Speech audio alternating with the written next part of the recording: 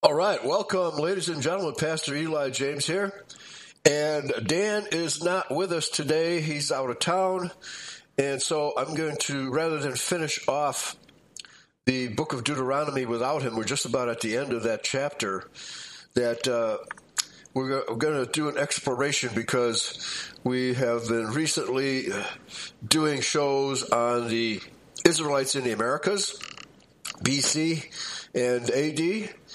And finding the skeletons of giants all over America and the mound builders who have created all kinds of earthworks, many of them resembling henges from Europe that were clearly built by Joshua and the Israelites, and even Enoch, as the book of Enoch clearly describes henges and how to look for the rising sun, the equinoxes, solstices, etc., using the henges from a particular position. Stonehenge is obviously one of those structures. And these types of structures have been found in the Americas. All of this business has been covered up by the uniformitarians, that is, those who scholarly university cover-uppers, obscurantists, who want to just destroy the evidence of biblical giants, which are, in fact, all over the world.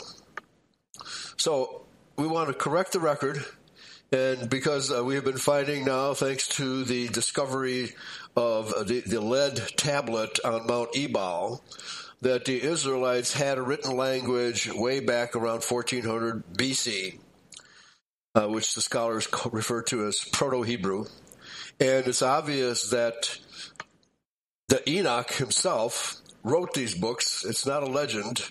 He actually wrote those books. The Bible tells us that he wrote 365 books. And most of these have been lost. And it's from the book of Enoch, which had to predate the flood. And we, of course, in Identity teach the flood was not global. The deluge was global, but not the actual flood.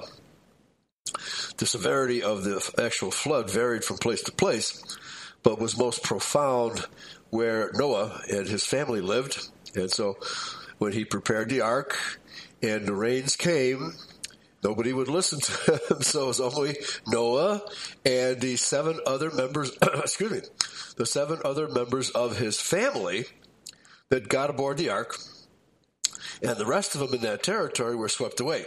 So the obvious intent of Yahweh was to protect Noah, the remnant of the white race, the Adamic species that was existed in that part of the world.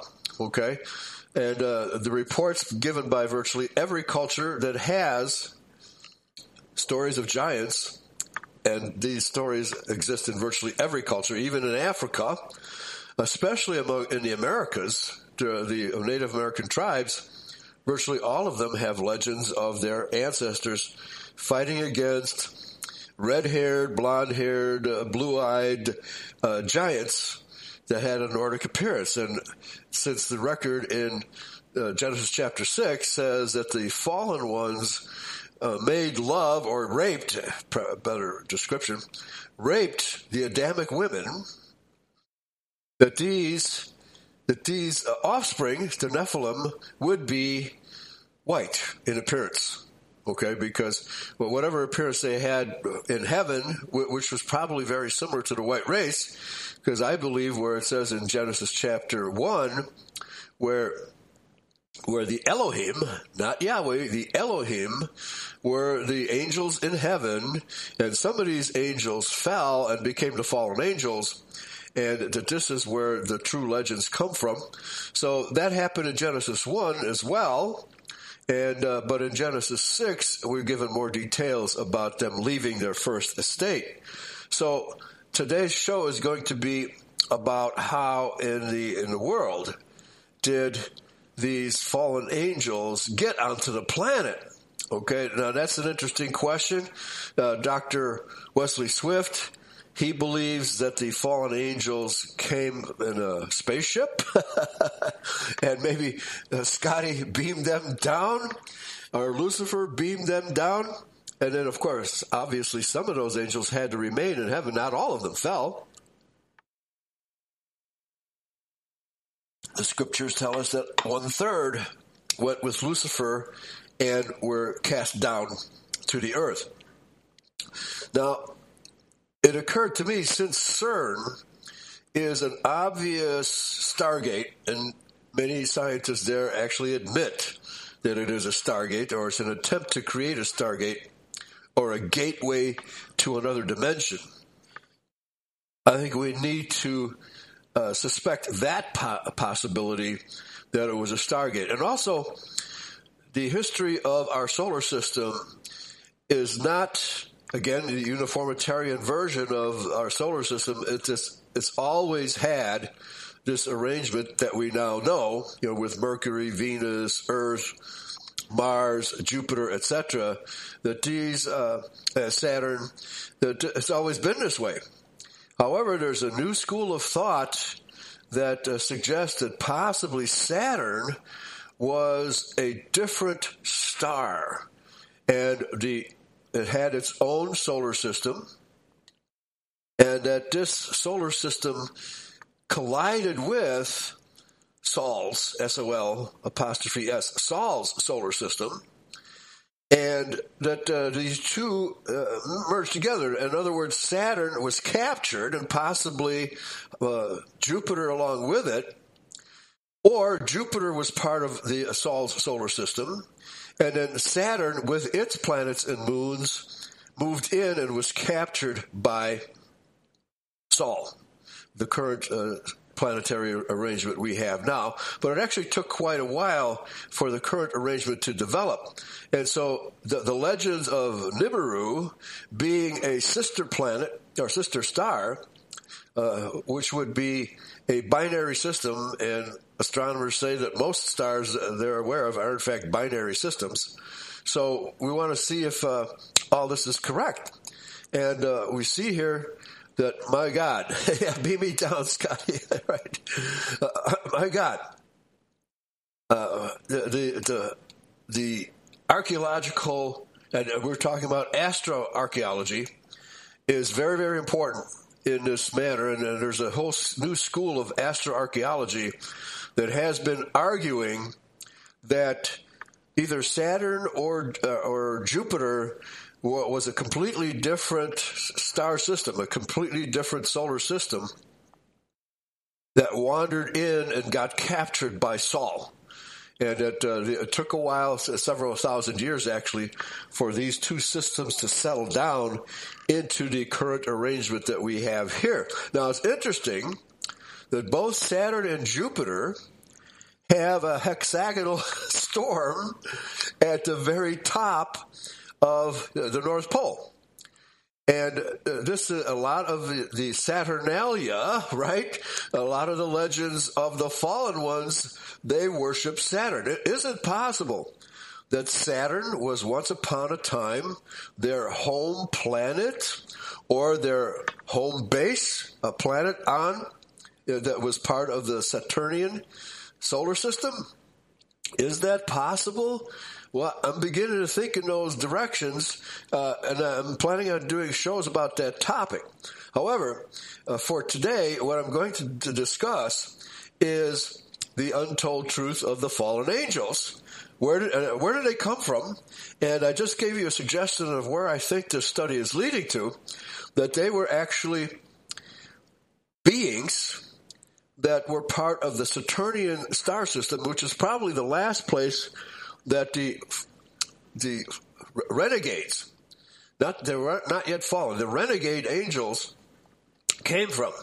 And it's quite possible that as Saturn, I'm assuming Saturn was the star system that was captured by Sol, that obviously whatever planet they were on, which may have been Mars, or Marduk, which was an exploded planet, that these beings realized that their planet was doomed, and so they had to find another planet. And the planet they found was Earth, Earth being the only planet. I mean, there's let's put it this way, astronomers have been trying to find a planet that has similar conditions to planet Earth with all the water and the oxygen and nitrogen, et cetera, that they haven't found anything like it. So this is a special place. And even here, the area, the temperature gradient, the water gradient, the chemical balances, the atmosphere is very, very unique, and the gradients within which we can live is very narrow, right? When you talk about cosmic rays bombarding the planet, those cosmic rays, most of them just go right through the planet, but other types of rays are very deadly to bipeds living on the planet. So a lot of that energy has to be filtered through the atmosphere, et cetera, et cetera.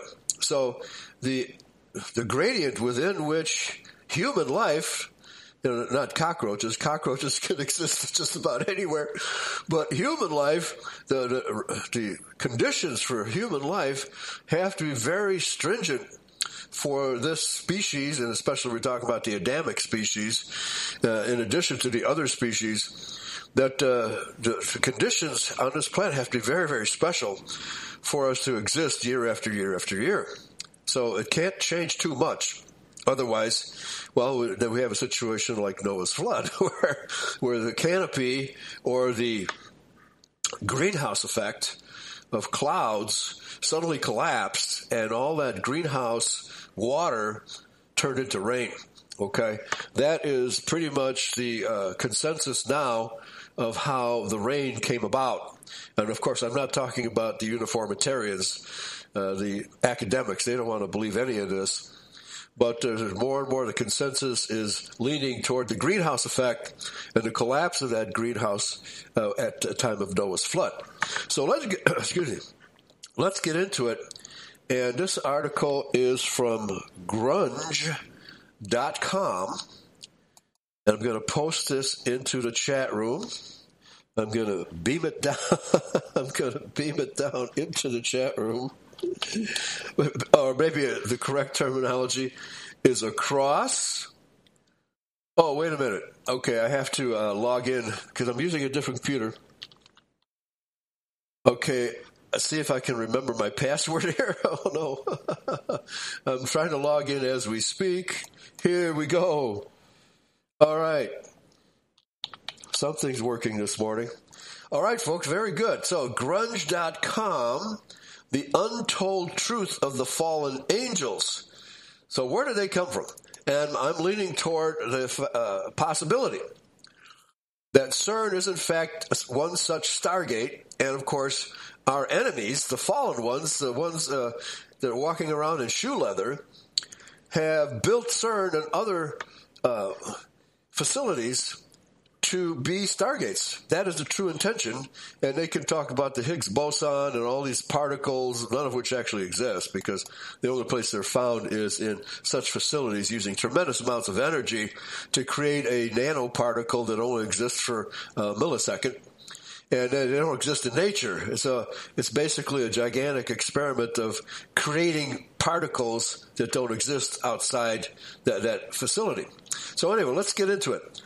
First, a bit of a disclaimer. Religion is as complicated as the people who follow it. As I like to say, is Christian identity has as many variations as there are Israelites. Taking on even a small section of theology is a massive undertaking. And honestly, it's just a mess of different versions of all kinds of stories and beliefs. So that being said, let's talk about some of the bad boys of several religions, the fallen angels. And this is a pretty good survey of different beliefs about the fallen angels. Everyone knows what angels are. Wings, halos, all kinds of bright light and grace. Fallen angels started out not so different at all, and there's a lesson to be learned there. The first and often the only fallen angel most people think of is the Christian version of Lucifer, who took on God or rebelled against God, fell from heaven, and went on to run a nightclub and consult with and corrupt the LAPD, not consult with. But he's definitely not the only one. And different religious traditions even have their own and very different pantheons of fallen angels. They're a fascinating glimpse into what mere mortals fear most, what mere mortals fear most, and looking at just who fallen angels are and what they do tells us just as much about ourselves as it does about them, at least to the extent that we follow them and fall with them, right? Okay. Now, it's interesting they should bring up Los Angeles because I was just watching a video about Catalina Island off the southern coast of California, which has a tremendous dig of giants. And, of course, this is another archaeological mystery that mainstream media has been ignoring. And, of course, mainstream archaeology despises all of these sites to dig up giants 7 feet tall, even 8 feet tall, they found on Catalina Island. And there's actually let's call it a theme park on Catalina Island where you can go and look at the museum and look at some of the digs. Of course, the Smithsonians have been trying to suppress these skeletons of giants for decades, if not for an entire century. But nevertheless, these places are popping up everywhere, and the History Channel is presenting more and more information about such digs and giants and even biblical history. So, we're pushing aside the uniformitarians. They're spitting into the wind. It's over for them. So the truth about the Bible, the biblical giants, and giants all over the world is coming out. There's nothing they can do about it. Their time is over. All right? They're just hanging on by a thread. And real science and real archaeology are coming to the fore. So let's continue. What makes a fallen angel fallen? So here's where things get complicated. Fallen angels are basically angels that have given up on the good and righteous path and turned to evil. Everyone knows that, right? But in some religions, there's more to the story. According to Whitney Hopler, H-O-P-L-E-R, of George Mason's University Center for the Advancement of Well-Being, the Jewish and Christian traditions believe that the fallen angels were originally just as holy as any of the other angels. Okay, yeah, that's pretty much what the Bible says. But fell when the most beautiful of them all, Lucifer, decided to rebel and enticed others to go with him. The rebellion and their loss to Michael and his angelic army turned them evil. Well, they were evil before they lost to Michael, right? Because otherwise Michael would have no reason to do battle against them. And a lot of them, about a third of all angels, fell with Lucifer. Okay, and I have talked about the prophetic Mazzaroth, in which the Adamic zodiac, the Enoch zodiac, in which was the original zodiac composed by Adam, Seth, and Enoch, depicts the one stellium, or a sign of the zodiac, as a serpent covering 1/3 of the sky. All right, so that 1/3 of the sky represents the 1/3 of the angels that rebelled against Lucifer. And the Adamic zodiac is all about the life of Christ. It foretells the birth of Christ in the first stellium, and the second coming in the last one. So that's how the original zodiac was arranged, coming from Enoch. And so this is actually the original zodiac upon which other distorting zodiacs are based. So I may not have time to get into that during this show. We'll see. So let's continue. In Hindu traditions, it's a little different. They believe that the creator god Brahma actually made some angelic beings, good, and some evil, from the very beginning. Why? Because it's meant to illustrate the natural order of things and balance in the universe, okay? And I think that's called the demiurge theory, where you will always have evil fighting against good forever. However, the Bible says the evil will ultimately be defeated, and it's represented today by at least the evil spirits in shoe leather, the Edomites, that the Bible clearly says that they will be fully exterminated, never to exist again. They will be as they had never been, as if they had never been. So this is what we're looking forward to most, okay? Because the corrupting influence of deceit among our people is, and the fact that we're so easily tempted into using drugs, alcohol, and other things that just take us far away from Yahweh's laws, that, and with only a remnant ever managing to escape all of these frequent destructions that our planet has seen, okay? Now, interestingly, they say here, fallen angels don't exist in Islam, where traditions say that all angels are good, including the ones tasked with the overseeing of those whose evil souls who have landed them in hell. They're lording over hell, yes, but they're still doing divine work. Well, who are they guarding? Right? Are they taking dominion over themselves, or has Yahweh cast them there too and put them in a place where they can't get out? The so-called shades of the book of, I think it's of Isaiah, where these shades, these non-physical beings, have been cast down awaiting judgment at the judgment day. So there's probably all different kinds of beings down there trying to get out. They're trying to get out because they don't want to be judged. It reminds me of the episode where Yahshua was confronted by Legion, when he expelled Legion out of the possessed man and sent them into a herd of swine. And those swine committed suicide because they couldn't stand the presence of those beings in their bodies. Unfortunately, human beings tend to get accustomed, let's call that, accustomed to possession, right? We like it. It feels good until the demons make you do stuff that you would never think of doing in your lifetime. Anyway, they're lording over hell, yes, but they're still doing divine work. There's another explanation for Satan there too, and it basically says he's not an angel, he's a jinn, Jinn, a creature made from fire and free will. Okay, well, they're because that's where they live. They still have free will until they're destroyed.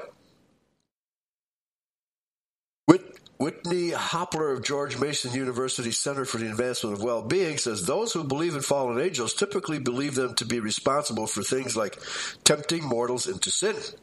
And they're tricky about it too. Yeah, Jews are very tricky about it. Sometimes masquerading as good angels as they torment and tempt. Yeah, the Jews are masquerading as Israel while they destroy us. How do we know all this? A lot of our knowledge of fallen angels comes from the non-canonical book of Enoch, which was written about 350 BC and was found with the Dead Sea Scrolls. Oh, no, wait a minute. No, it's got to be older than 350 BC. Again, the recent find at Mount Ebal by Scott Stripling proves that the Hebrew language existed 1406 BC, and obviously much earlier, for them to have inscribed that little lead tablet and put it there and leave it there at Mount Ebal. So let's put it this way: all of the secular speculations about the age of the Hebrew language is just that, speculation. We know that the books written by Moses had to be written well before 1406 BC, before the Israelites invaded Canaan land, and it's quite possible, and because we had sophisticated priesthoods who had, tell us they had writing, and Enoch himself existed before the flood. So it's quite possible. We don't know if Adam and Eve had a written language, but certainly by the time of Enoch, because we are told in the book of Enoch that he had written 365 books, and only a few have survived. So I tend to believe the Bible and not secular speculation. Okay? So, it's pretty heavy stuff, too, the article says. According to the Biblical Archaeological Society Library, the texts claim to be the revelations of Enoch, who was taken up to heaven and told the universe's deepest secrets, then shown just what would happen during mankind's ultimate judgment. Enoch shows up in other texts, and according to the Gnostic Society Library, there are a ton of stories about him. He lived to be 365 years old, eventually telling his tales to his son Methuselah, who achieved an impressive 969 years on earth. Strangely, even though the stories of Enoch were influenced by the mythology of places like Babylon, no, I don't think so. The books of Enoch were influenced by Yahweh. No other reason to believe that there was an outside influence, because Babylon didn't even exist, right? Of course, they're assuming that the Book of Enoch was composed much later than it actually was. But this is how secular mythology tries to deal with the Bible. And in turn influenced Judaism. Well, that's true. Babylonianism did influence Judaism, but Judaism is not the religion of the Bible. And then in turn influenced Christianity. The only place that all 100 chapters of the book survived was Ethiopia. Among those chapters was a fascinating explanation of fallen angels. Amen to that. So maybe the most complete version of the Book of Enoch was preserved in the Ethiopian language. And we know that a lot of Israelites migrated to Ethiopia. They migrated back to Egypt in later days. And to get away from all of the infighting of the 12 tribes of Israel, they migrated primarily to Alexandria, where they lived and had a Judahite colony for many hundreds of years, actually. Okay? So, and of course, none of this stuff is new to us, but it's interesting to get a non-biblical perspective here. Next heading, Lust destroyed the angels of the Book of Enoch. One of the most widely told tales of fallen angels says it was Lucifer who rebelled against God and brought a bunch of angels down with him. But the story in the Book of Enoch is very, very different. According to the Gnostic Society Library, the Book of Enoch tells the tale of angels who are destroyed by lust. The story also shows up in Genesis, but in less detail. Okay, well, I mean, the fall of Lucifer was more about power. It was lust, I think, was secondary. Sexual lust was secondary, because this tells a tale of their incarnation here on planet Earth. But the real tale of Lucifer was that he began to worship himself. Okay, as many of us in Earthdom are wont to do. We worship ourselves. Okay, and we worship our own opinions as opposed to Yahweh's laws. So this is really where we're at. It's a totally different story from what it was. The fall to earth was concerning the lust. This is very much after power. Lucifer wanted power. That's what he really wanted. So let's continue. Before the great flood, angels and humans met and mingled pretty commonly. Maybe. And the inevitable happened, children. Those children were the sons and daughters of 200 angels. And they were a race of 450-foot tall giants. Well, I don't know if we've ever found a skeleton that's 450 feet tall. I think the tallest was at 23 feet. The bedstead of one of the Anakim was 23 feet long, something like that. The angels started teaching their giant offspring evil ways, and God not only imprisoned them, but subjected them to judgment and sent the flood to hit the reset button on his creations, at least in that territory. It's also worth noting that Le Illuminatus says Noah is the great-grandson of Enoch. Okay, well, I mean, definitely Noah was one of his descendants. I'm not sure if he's actually a descendant of Enoch. I have to look to Book of Genesis to see that. But in any case, Enoch's story says, tried to speak on behalf of the angels and their giant children, but sadly, a lot of the texts are missing. We do know that Enoch was the one God selected to act as an intermediary to the fallen angels, instructing him to tell them what their punishment would be for their transgressions. They were to be condemned to the ends of the earth. Yeah, well, we find the giants all over the planet. And punishment was definitely going to be a big part of their version of eternity. Yeah, and the same goes for us if we don't obey Yahweh's laws. Okay, so very interesting. So I'm going to switch to another document here, as in the days of Noah, the story of Mount Hermon, where the Bible tells us that this is where the fallen ones emerged on planet Earth. Did they come via a stargate? Did they come via a spaceship, as Dr. Wesley Swift has argued? Did they simply materialize from the etheric realms to the physical realm? Or was the original scenario I talked about, are they fugitives from another planet of a captured solar system? And I think CERN is trying to recreate that Stargate. So let me put the link of this article, because this article I think is very good pertaining to our subject of Mount Hermon. As in the days of Noah, it is entitled Mount Hermon, Gate of the Fallen Angels by J.R. Church on May 1st, 2011. Editor's note, this article from the January 2007 magazine represents J.R. at his best. In it, you will learn how the fallen angels infiltrated this world and how they have been impersonating the Israelites. No, they didn't talk about that. And how they befriended the tribe of Dan. Ooh, interesting. And consorted with them. Why did Satan choose Mount Hermon as the site of their arrival? Well, they're at the 33rd degree parallel, right? That's why Masonry worships the 33rd degrees. What does the book of Enoch have to say about its history concerning the Nephilim of Genesis 6 and the great flood of Noah? And this is a note by Gary Stearman. According to the Encyclopedia Britannica, Hermon means forbidden place. Jerome, 4th century translator of the Latin Vulgate Bible, interpreted Hermon as anathema.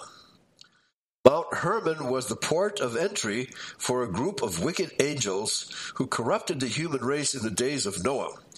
Moses wrote, quote, the sons of God saw the daughters of men that they were fair, which means white-skinned, and they took them. Daughters of men means the daughters of Adam, not Ish or any other version of the word man. And they took them wives, or raped women, of all which they chose. There were giants in the earth in those days, and also after that. And yes, they're still with us. When the sons of God came in unto the daughters of men, and they bare children unto them, same became mighty men which were of old, men of renown. Okay, so it's telling us, well, these beings have been around for quite a long time. That is, the fallen ones, their offspring, the giants, or Nephilim, they may have been around even before Genesis 6, because the legends of these beings are all over the planet. We'll probably go into that here in this article. So we have discussed these Nephilim in previous issues, but in this article I want to add some things that you may not have heard before. For example, there is a rabbinical remark about this story in an ancient Jewish commentary in which two rabbis had, or add, the following insight. Okay? Quote, Rabbi Jose says, following a tradition that these Nephilim were Uzzah and Azazel, whom God deprived of their supernal sanctity. How, it may be asked, can they exist in this world? Rabbi Hiya answers that they were a class of spirits referred to in the words, and birds which fly on the earth, Genesis 1:20. Now, are they in spaceships, as they're depicted in many places in inscriptions all over the world?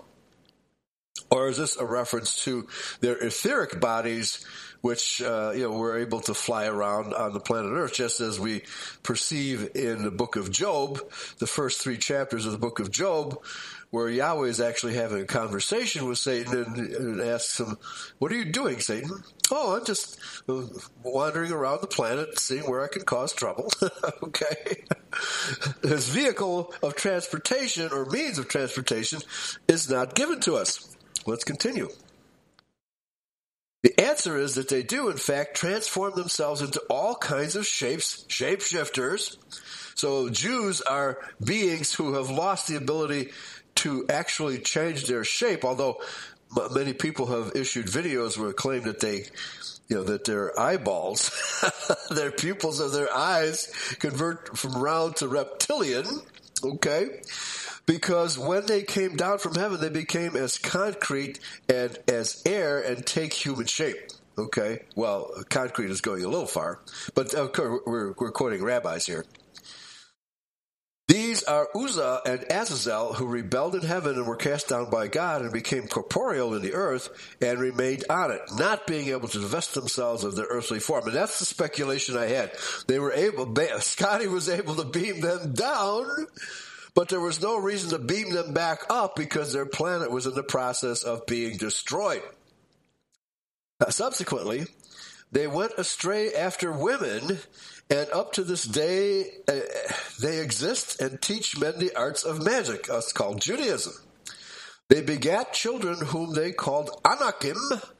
That word is in the Bible, folks, giants, while the Nephilim themselves were called the sons of God. Zohar, volume 1, page 186. Note that one rabbi alluded to a class of spirits described as birds in Genesis 1:20. Perhaps this was the origin of the story that the angels had bird-like wings, or this is simply an attempt to describe their ability to fly. Obviously, now if they take physical flight, with some sort of wings. And of course, the Hindus have the stories of the Vimana aircraft, which predate to the Genesis story, or at least to predate the Noah story. To this day, white doves are symbolic of good, while black crows are typical of evil. It should also be noted that birds seem to have a reptilian connection. The phoenix was depicted as an eagle in the west, but in the east, it is a winged dragon. From ancient lore, Satan was thought to be somewhat of a gargoyle with bat-like wings. Why do so many cathedrals and buildings all over the world have gargoyles on them? Are these to protect them from or to attract them? We'll see. Okay. The apocryphal book of Enoch enlarges upon the story of the Nephilim. First, let me give you a little background on this mysterious book. Scholars have traced its origin back past the 1st century. Quote, in the early literature of the church, there was a whole chain of evidence to this effect. Nearly all of the church leaders knew of an apocryphal book called the Book of Enoch. Among the apostolic leaders, the Epistle of Barnabas refers to such a work. From that time on to about the 7th century, Christian literature produces ample proof of the constant use and high standing of this book. The early theologians Justin Martyr, Clemens of Alexandria, Origen, Irenaeus, Tertullian, Eusebius, Jerome, Hilary, Epiphanius, Augustine, and others refer to and use it. Following the example of Jude, whose citation is taken from Enoch 1:9. They all, with the possibility of the one dissenting voice of Tertullian, deny the canonicity of this book and properly regard it as apocryphal in the author's opinion. Now, what happened in actual history, and here I'm going to have to refer back to a book I quoted from yesterday, The Mystic Symbol, which is a work of American archaeology referring to America BC, and I'm going to go ahead and post this link also in the chat room because it tells the story of how the tradition of Israel was changed by Council of Nicaea. So let me quote this one paragraph here. And I did a whole show about this last night on Yahweh's Covenant People. And it's the story of a particular obsidian tablet inscribed with a lot of Christian imagery. Okay? It's called the Father and Son's tablet.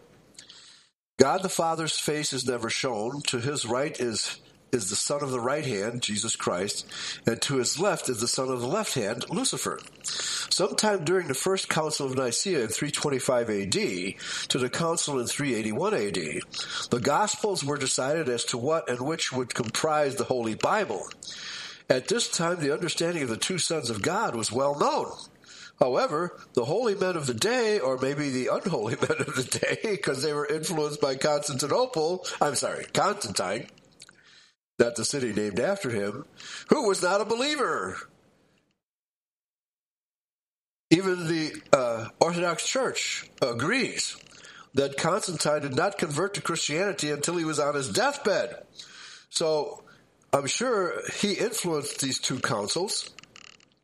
And apparently the idea of fallen angels and the bloodline of Lucifer, right, was too fantastic for them to believe. So they adopted a different strategy or a different understanding, which conforms to what we just read in the days of Noah. So let's continue here with this quotation.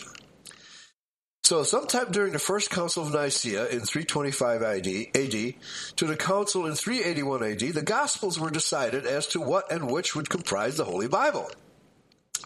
At this time, the understanding of the two sons of God was well known. However, the holy men of the day decided that God could not have such an evil son as Lucifer. Well, he created free will, did he? Did he not? So the two sons of God was changed to one son, and the other would become the devil. So it was also decreed that any church that kept the two-son doctrine would be subject to excommunication or even burned at the stake for preaching false doctrine. The two sons of God were no longer preached. This information was first brought forward by David Allen Deal in the publication of Ancient American Magazine.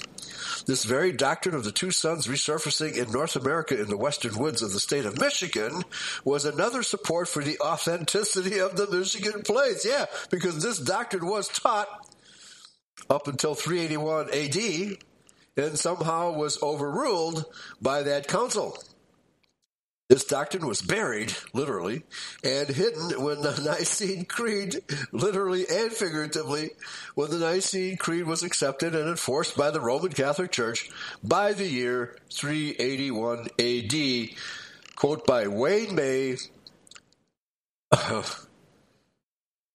Isoarchaeology, or Ishtar Archaeology. There's got to be a misprint. It's spelled IDSAR-chaology.com. And it gives a phone number, 877-494-0044. So this is a very good explanation of what happened at those two councils. And so let's return to the article as in the days of Noah and pick it up from where did these early church fathers, where and how did they change their minds? Okay. So let's continue. Let me see if I can get this. The early theologians, Justin Martyr, Clemens of Alexandria, blah, blah, blah, they all, with possibly the one dissenting voice of Tertullian, deny the canonicity of this book. So apparently only Tertullian maintained that the Book of Enoch was veracity and properly regarded as apocryphal. Well, even the Book of Revelation succeeded in staying canonical by only one vote. So that one vote could have changed history, all right? Changed our understanding of Scripture. And this is from George H. Shoddy, November 21, 1881. General Introduction to the Book of Enoch. The following is quoted from the Book of Enoch. Quote, "And it came to pass, after the children of men had increased in those days, beautiful and comely daughters were born to them. And the angels, the sons of the heavens, saw and lusted after them, and said one to another, Behold, we will choose for ourselves wives or women from among the children of Adam, and will beget for ourselves children. So we can see the universalism of the Catholic Church had already begun to infect the translations. Quote, and they descended on Ardis, which is the summit of Mount Hermon, and they called it Mount Hermon because they had sworn on it and bound themselves mutually by a curse. Enoch 6, verses 1 through 6. And because it's the 33rd degree parallel of the northern hemisphere, the Freemasons, and obviously the Jews themselves, being the descendants of these fallen ones, that's why they worship the 33rd degree. Of all places on this planet, and by the way, Charleston, South Carolina, where the Jews created their first southern synagogue, their first southern synagogue, that's also the 33rd degree parallel, directly across the planet, across the Atlantic Ocean, from Mount Hermon. Let's continue. Of all places on this planet where angels could have descended, it was on the northern border of the Promised Land. Perhaps knowing something about God's future plans to give territory to Abraham's descendants, these angels plotted their strategy to introduce, quote, the seed of the serpent, now we're getting somewhere, into the human race. Also, Mount Hermon lay in the territory where Ham and his family migrated after God's judgment at the Tower of Babel. According to Genesis 10:6, Ham had 4 sons, and the sons of Ham, Cush and Mitzrayim, and Put, I'll pronounce it P-H, Put, or probably it's just one of those expressed or breathed out H's, Put and Canaan, Genesis 10:6. Canaan settled in the area of Mount Hermon and southward into the territory that was become Abraham's promised land. This is why the promised land was called Canaan in the days of Moses and Joshua. Mitzrayim continued to move southward into Egypt. Coincidentally, Mount Hermon has 3 peaks, and Ham's family encountered another set of 3 peaks that had been built before the flood, those being 3 great pyramids. Okay. Evidently, Mitzrayim was fascinated by the pyramids and developed a system of worship based on these ancient structures. Cush and Phut continued the family migration southward and westward, and settled in Ethiopia and parts of southern Africa. Well, did they actually go as far as South Africa? Who knows? To this day, Mount Hermon is still the place where evil continually rains down upon Israel. Yeah, because that's where the Jews, came from. Their etheric forefathers and foremothers. It is the area of the Syrians and Hezbollah. The book of Enoch continues, quote, And they took unto themselves women, and each chose for himself one, and they began to go into them, and mixed with them, and taught them charms and conjurations, and made them acquainted with the cutting of the roots in the woods, witch's brews, and pharmakia, right? And they became pregnant and brought forth great giants whose stature was 3,000 ells. E-L-L-S, ells. These devoured all the acquisitions of mankind till men were unable to sustain themselves. And the giants turned themselves against mankind in order to devour them. Enoch 7, verses 1 through 4. And of course, this legend is true all over planet Earth. Wherever these giants, these Gibborim, settled, the local people who were of normal size had to make war against them in order to avoid being eaten up, cannibalized by these giants.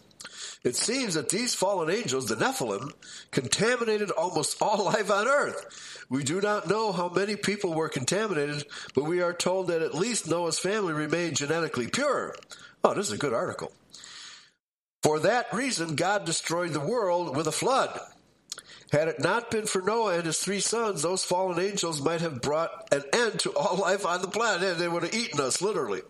Noah, Shem, and Ham, and Japheth helped save the animals and repopulate the earth, at least the domesticated animals. So, with about 10 minutes left, I'm not going to finish this article today, so I'll save it for another time. So this will be the fallen angels, part 1. God judged the angels. Both Peter and Jude added further insight about these fallen angels. Peter said, quote, God spared not the angels that sinned, but cast them down to hell, and delivered them into chains of darkness, to be reserved unto judgment. And spared not the old world, but saved Noah and the eighth person, a preacher of righteousness, bringing in the flood upon the world of the ungodly, 2 Peter 2, 4 and 5. Now, Noah was not the eighth descendant. He was, I think, the 10th descendant. So what's being recorded here by Peter is the first son of the first son of the first son, which would be the eldest son of the teachers of righteousness, the order of Melchizedek. That's what's being referred to here. Because when you count Noah, his line, he was not the eighth, because Enoch is not counted, because Enoch did not, as I understand it, did not actually become the eldest son in this series, because his father outlived him. Okay, put it that way. Jude put it this way, quote, the angels which kept not their first estate, but left their own habitation, he hath reserved in everlasting chains under darkness unto the judgment of the great day. Jude 6. Both passages tell of severe punishment upon the Nephilim. Yet Moses said that, quote, the sons of God reappeared after the flood, Genesis 6. Now the sons of God is Elohim. Okay, they're not necessarily evil, but the ones who left their first estate, those are the evil ones. How could this be? Well, the book of Enoch only mentioned 200 angels, and Satan was not among them. Bear in mind, Satan's forces were much larger than a mere 200. Perhaps the original group of Nephilim were scouts for a much larger force of demonic angels, who under the leadership of Satan came to earth after the flood. It seems to me that the Tower of Babel, meaning gate of God, ooh, is that what it means? Or gate to God, may have been built in an effort to contact these dark forces and forge defense against the threat of another judgment. As noted in the Zohar, Rabbi Hiya said, to this day they exist and teach men the arts of magic. Yeah, the Jews ought to know. As noted above, Genesis 6:4 adds, quote, and after that, meaning that more Nephilim returned to this area after the flood, or they survived the flood, and established what Joshua called the land of giants. Moses and Joshua conquered those giants of whom Og was king. Moses wrote that Og's bed was almost 15 feet long, Deuteronomy 3, verses 11 through 13. Og reigned in Mount Hermon, Joshua wrote, quote, and the coast of Og, king of Bashan, which was of the remnant of the giants that dwelleth at Ashtaroth and at Edrei. Ashtaroth, is that a reference to Astarte, their goddess? And at Edrei, Edrei, and reigned in Mount Hermon, and in Salcah, and in all Bashan, unto the border of the Geshurites and the Maacathites, and half Gilead, the border of Sihon, king of Heshbon. Them did Moses, the servant of Yahweh, and the children of Israel smite. Joshua 12, 4 through 6. The tribe of Dan moved to this area during the days of the judges and adopted the Canaanite worship of these angels. It was an ancient idolatry that opposed the worship of Yahweh. In fact, Baal and Ashtaroth were Canaanite deities whose origin was Mount Hermon.